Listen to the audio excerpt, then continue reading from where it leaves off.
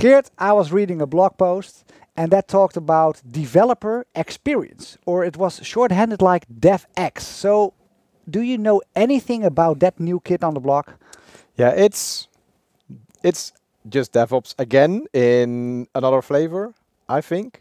Just like all the things that we hear, platform engineering, all those things that help you build better software with specific focuses, which, in my opinion, DevOps already should entail. But it's focusing on certain things. But I'm not an expert on it, so let's invite a guest who knows more about this and went through a journey of implementing this at their company.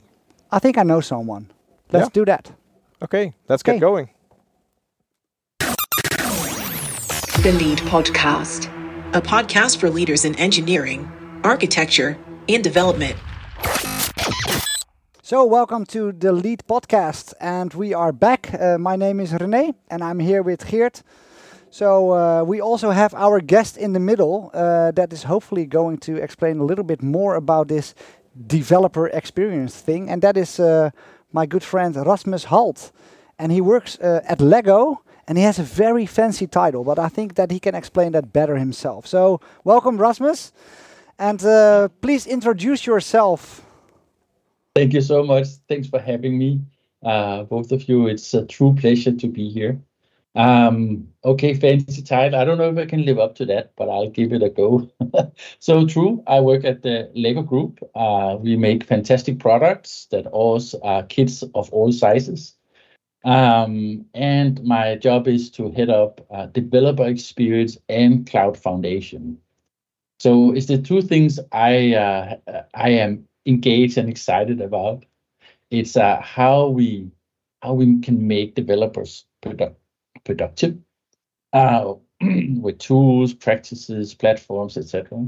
And then I'm also quite keen on cloud and how cloud can bring business agility so we can innovate at the speed we need to. It's basically what we do, right? Yeah. So I work at the Lego Group. I have an amazing team of highly skilled engineers, and I deliver a number of digital products. So the Lego Group, many probably don't know that we don't have an IT department. We have decomposed that into digital products. And the Lego Group has about 220 digital products, where in some of them you have the classic IT disciplines, like physical compute, cloud enablement. And I also have the many of the products that looks after developer experience. So yes, first-hand experience with this today. But actually, in my past, I used to work for a small company, Danish company called Maersk. They move stuff about a big portion of everything that's moved on the ocean. And before that, I actually worked in a team called Developer Experience at Microsoft, the big software giant, right? So I've been probably doing developer experience before it existed. It is what it is today, right? But let's discuss that. Let's discuss that. Yeah. So one of the things that I was wondering, Rasmus, is that you mentioned it in your introduction on developer experience as part of a whole, but let's make this clear. So developer experience, is that the same thing as developer productivity? Because managers would always love to talk about developer productivity and then intermix that with developer experience. But my feeling is that is not the same thing, right? No, I would say developer experience is something we give to each other, where developer productivity can be the value you get, right? So I think it depends if you are in the giving end or in the receiving end.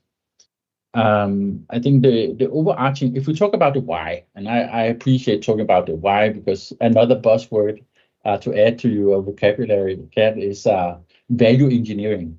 Value engineering. Which there's many articles about, but let's not touch on that today. But the why, let's talk about the why for a second, right? And developer productivity is an outcome, but this is really about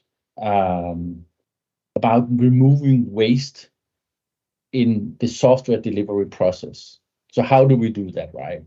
So when you are in the size of the Lego Group, you have 220 product teams.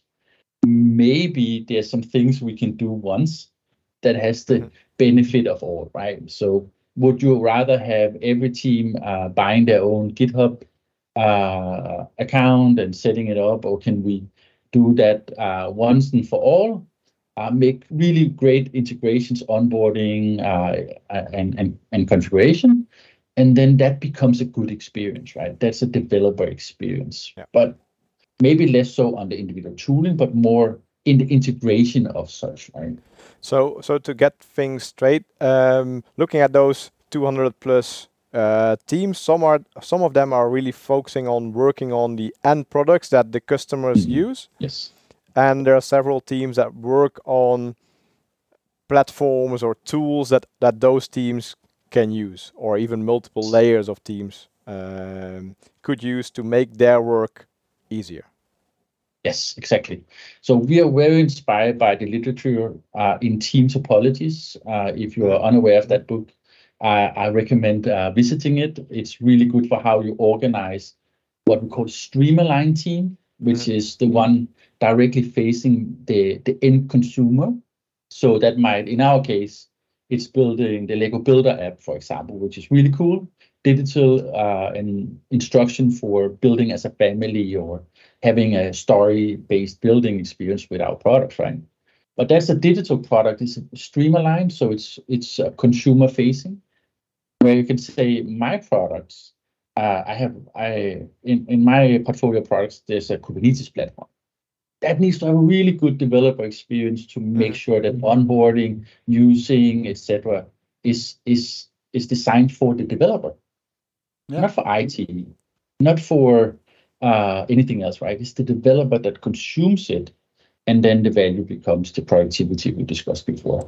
Yeah, and the developer also doesn't want to think about all those different layers, etc. Right? Running a Kubernetes cluster alone is quite a burden for a team, right? So if you have to do all those things yourself, but you don't have time to work on the actual product itself and deliver value to your end customer. But what I was wondering is that so I saw some developer platforms like I don't know, Backstage is used often by the product, open source product from Spotify, or companies build their own self-service enablement portals. I can mention a few of those, but I think the main topic of these things is how do you actually onboard teams there, and how do you scale this developer platform thing? Because onboarding 1 or 2 or 3 teams, that might be okay, but scaling it and being aware that there is these things to 230 teams, how do you do that? How do you look at that? Yeah. I think you're onto something, but if I can just take us back one step, because yes, developer portals, I like to call them, are very hot right now. For me, developer platform is an opinionated platform like Kubernetes, where you just shoot your container to, and then someone else takes care of it. Not so much DevOps in my book, for my taste, but it still scales very well, especially if you are outsourced IT. Then Dev and Ops is separate, right? Anyways, let's come back to developer experience. Here, developer portals are really getting traction now, because if we look a little bit about the research that we have done internally, and also read research that other companies, also pure digital companies like Spotify, have shared, what we found was that, yes, we have great tooling, right? We also have too much tooling like many other companies, but we have great tooling for our developers. But developers still struggle with finding stuff. That is the number one pain we experienced when we did our first study earlier this year, was finding stuff and then using stuff next. Okay, so it wasn't that we didn't have the right tools. We thought that in the beginning. That wasn't the point. It was finding what we had and then figuring out how we use it. So we have addressed that, and we call the first one, finding stuff, is discoverability. So how do I discover what I need to find? And it might be that I know I need a GitHub account, or it might be that I think I need a source code repository. So we both need to address both, right? Yeah. And developer portals are specifically awesome at addressing this concern, because if you can give a home for engineers that they go to find stuff. So sort of it's not going to be a single pane of glass, because I've seen way too many sales slides for that, right? But let's not call it that. But I think you can follow my train of thought. Yeah, it's one entry point where you can start your search. Yes. So here can be a tools catalog. In our case, we call it capabilities, because it can be tools, platforms, whatever, right? So what are our internal capabilities that supports the developer? Here we host the documentation. Here we give you an overview of your assets. So we know exactly what product has which applications. We know exactly what code repositories belongs to this digital product. We know exactly their pipelines. We know exactly the team that's working on it. We can get all this with data, and we can just make it super easy to discover, and therefore address the discoverability issue we had. Yeah, cool. And does that also apply for example, finding a tool to I don't know, do license scanning, or do we have that tool? And where do I get that tool? And why do I find that tool? And how do I get a license for that tool? And all that stuff. Yes. It's also there in that developer portal. Yes. So this is I like to describe it as a shopping mall. Yeah. So in my organization, there's a team that looks after tools and developer platforms. So like Git and vulnerability management and all that stuff, right? There's another team that owns the Kubernetes platform. There's a third team that owns the Backstage developer port, right? But for everyone, the storefront is the developer portal. That's where you go to find, I need a cloud account, for example. Okay, I can pick between Google, Azure, AWS. Okay, which is good for what, right? This one has, there can be some documentation that helps you. Well, I need to integrate with these data sources. Okay, you should place your cloud architecture over here. Nice. So you just go and find it. But once you have created that capability, for example, a cloud account, you can also go, it will automatically be associated to your digital product.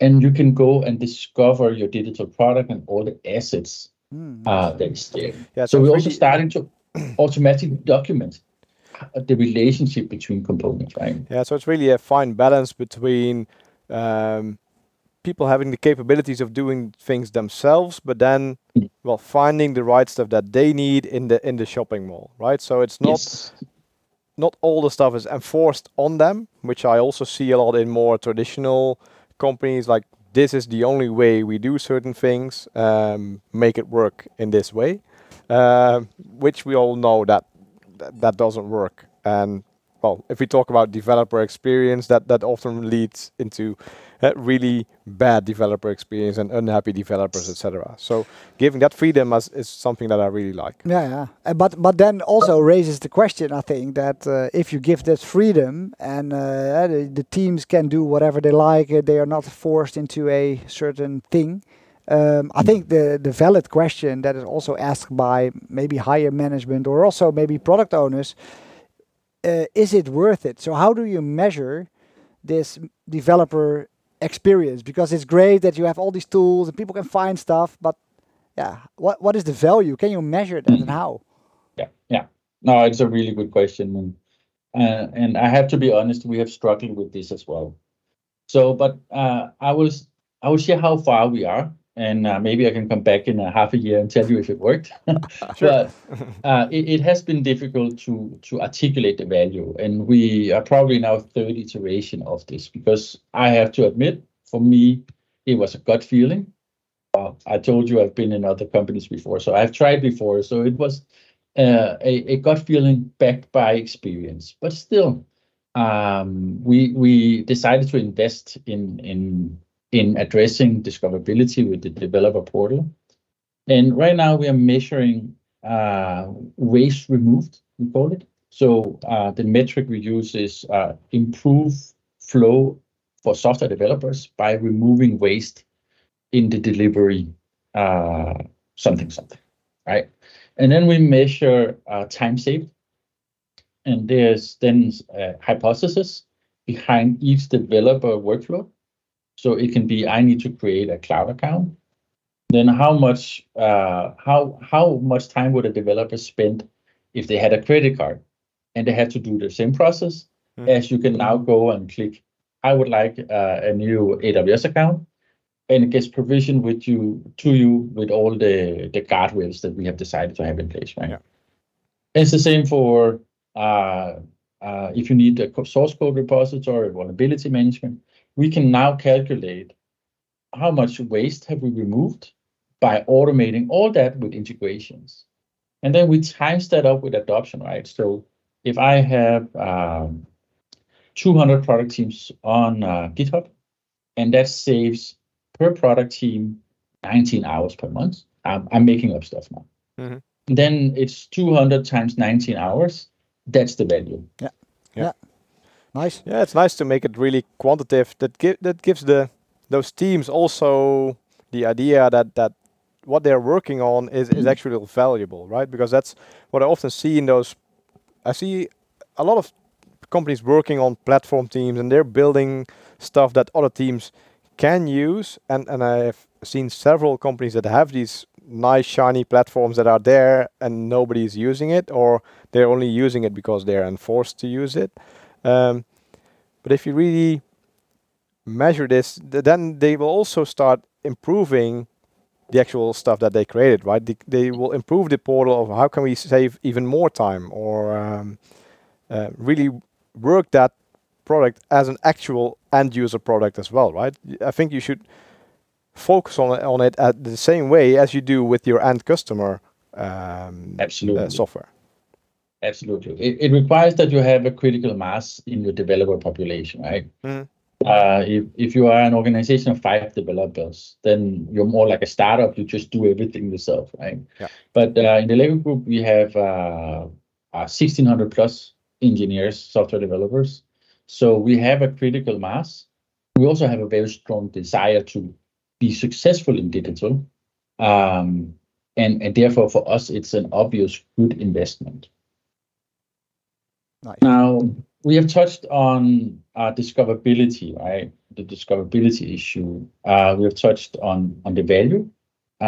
There's another one I want to bring up as difficult, and that is the too many unknowns. Spotify also talks about it in their public research, and we have experienced the same, is that for an engineer with in an organization like ours, where there's a high degree of empowerment in the product teams, there's simply too many unknowns, right? What do I need to build with? I need a stateful web app. What do I need to build with, right? What's my backend? What's my front end? Well, I can do Kubernetes, serverless, all kinds of things. There's 100 solutions that does the same. Mm-hmm. And these too many unknowns you get when you have highly empowered organizations, it is also actually wasteful. So how can we provide good guidance? And that's where documentation comes in. And now, I don't know about you, but I have seen my share of good documentation and less good documentation. So how do we go about that? And I think there's, for us, that is the next frontier, if I can be honest about this. So how do we bring it up, right? Should we bring in some technical writers that lifts the quality? Should we just push more for having just a basic documentation of how to build with components, right? We have is this something that generative AI is also going to take a role in? Because, well, writing documentation, I think, especially AI is really good at that. And I know we were joking before, but we can't discuss this topic without talking about generative AI. Yeah. So what we have done as an experiment, and this is totally sandboxed and everything, But actually, we have leveraged a technology called OpenAI, which is really cool, right? You probably know the public version from ChatGPT. And what we can then provide for OpenAI is the context of our documentation for developers. Mhm. And right now, in our developer portal, anywhere you are, no matter what action you add, you can call forward the chat AI, and it knows your context you're in. It knows what documentation is relevant, regardless of how poor it is. It doesn't really matter. As long as it's factual, it can fill in the gaps, and you can now have a conversation, right? So if you're browsing an API, you can ask, what does this API do? Yeah. Okay. And if it's too long, you can ask it to summarize. How do I call this API, right? How do I get access to it? It will answer it based on the documentation that is available. That's awesome. So I think you're onto something, right? Because the whole documentation journey is completely gonna change, right? Both from what GitHub Copilot X can do today, that writes the documentation for you based on the code, but then a generative AI can also consume that as documentation, and then in a conversational setting, tell the engineer exactly what they need to do. Yeah. I think to leverage it, right? The challenge is still, of course, ChatGPT or OpenAI can generate everything, also a lot of crap. Yes. But I think like the technical writer, or like at least good documentation, is still like it's the source of what is being generated. So it doesn't have to be in a format that is totally awesome, but at least the facts need to be there in a way that it can be consumed and read. So I think the challenge will still be, first, who is going to write the documentation / who is going to decide what is in there. So if you say there are 100 solutions, and that leads also to a lot of, maybe waste, who is going to decide which solutions are going to be described and which not? And the second one is, how are you going to keep up? Because the solution of a year ago is not the solution in a year from now. So it's like the challenge of any documentation is still there, regardless of ChatGPT or whatever.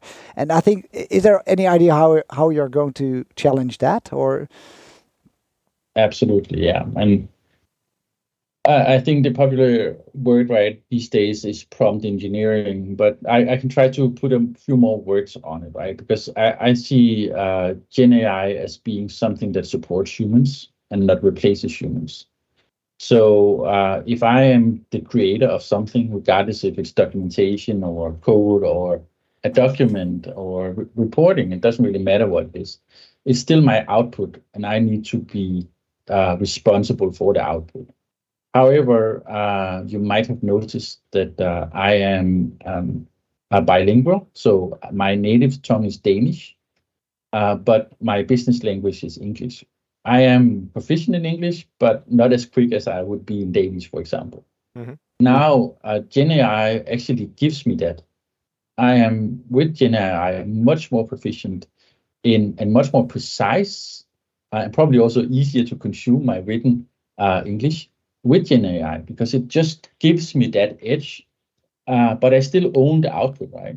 So I think with good prompt engineering, you get rid of the falsehood that when it makes up shit, and you need as a person using this tool to read and understand the output and still put your name on it, right? So it's your professional integrity that gives an output, and the same comes with coding, right?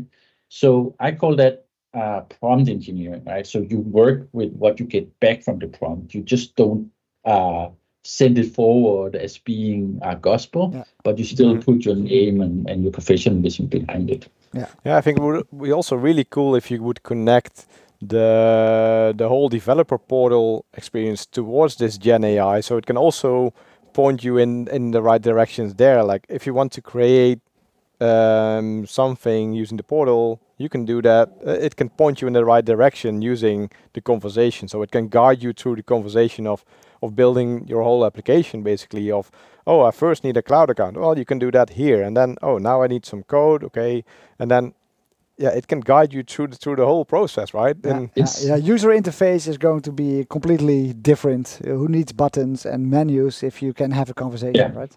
Yes. So, yeah. until and it can for actually now, do the steps for you, right? So Yeah. you only have to describe for what you now, want to and do. for now, you're writing, right? You're using a prompt, but there's nothing preventing us from just talking, Yeah, true. talking to the computer, right? So I think I think we will see dramatic changes in how we consume documentation within software development. I have noticed that some of our big suppliers have changed strategy where they have been very written and video based in their documentation previously. They are now pivoting towards integrating the documentation into the conversational AI. So when you're developing against, for example, a specific cloud, you will probably get a conversational AI assistant that walks you through the process rather than having to go and read a doc site, for example. Before we take off the lid of AI and all this stuff completely, then we have a podcast of 24 hours, I think. So I think that we should move a little bit back to developer experience, and then also a little bit towards the end already. And that is more like, so what listeners that do not have any experience yet with developer experience, or just get started, or just get into this topic, so what can you give them? Like what are the takeaways for them? Like, okay, get started with this, read this, or do that. Yeah, I think first step was also where we started, right? Are you in the right organization where it's value to give developer experience? And that's back to team topologies. That book there is that's a good place to start, because I think you need to have the concept of streamline teams and platform teams and enabling teams. If you have that in place, in large scale or small scale, it doesn't matter, then you're good to go, right? Then you have an organization that can receive developer experience and get the value. Then I would say there's some things you need to trust your gut, especially if you've been in that organization for a while.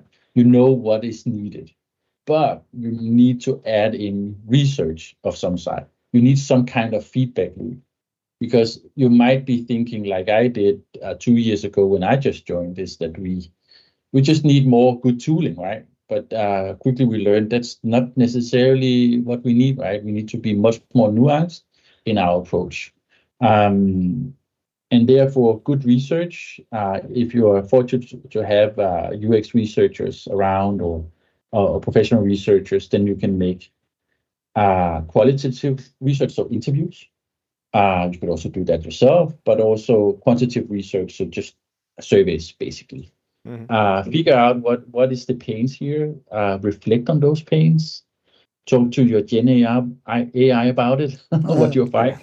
But then you will start addressing the actual pains of the organization. And they might not be what you apparently think it is, or your colleagues think it is, or the most vocal in your organization says it is, right?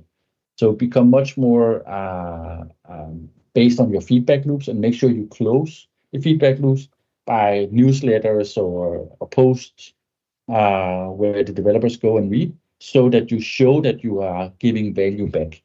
Then you become the hero, right? The enabler, rather than what can often be an IT department mindset, right? So you're just telling us how we should do our job, which is not where we want to go. I really like the factual checking that you did. Like creating a cloud account would normally take a developer like an hour if they had a credit card. And now they can use a developer portal to do that in 5 minutes. So we save 55 minutes for each one, right? So if you start measuring this, and that you can do that with very, very small organizations already. If we create some automation for it, just measure, well, we created 25 accounts this week. That's 25 hours saved already, right? So all those small statistics are really good insights and really focus on the value that you deliver as those teams. So that's what I really like about your pitch. Yeah. So, go ahead. No, I just wanted to append. It just makes the conversation so much easier when you can. I think our last round was that we say you can take this with a grain of salt, but in the magnitude of 250 developer in all our product teams, right? But we're also in a different scale, right? 220 product teams. But if they had to do their own developer experience, we would need to hire 270 more engineers. Wow. And I don't know where we will fit them, to be honest. But No, we will find them. but you're saving more than one developer per team, basically. Yes. Which is quite a nice number. Quite a nice number. So I think, you inspired me a lot. You gave all these little nudges and hints that makes me think as well. I liked a lot of your talk. I'm definitely going to watch the recording again and write some of these things down. So thank you very much, Rasmus. It was a pleasure to have you again on the show. And I think that we need to meet up again in half a year or something and see where you are at. And then probably it's totally different. But then we will learn that as well. So thank you. Thank you. And in the several episodes, you will see Rasmus again, I presume. Yeah. Well, thank you so much for having me. It was a pure joy to talk to you today. Maybe we can round off and see if AI have taken our jobs in another 6 months. A true pleasure to be here. And I hope this inspired people just to be curious on what developer experience can do for your company. So, thank you very much. Yeah, let's leave it with that. Thank you, Rasmus. Thank you, René, for this episode again. And thank you, listeners, for listening to our podcast again. Hopefully to see or speak to you again in the next episode. Bye-bye. Bye. Bye. The Lead Podcast, a podcast for leaders in engineering, architecture, and development.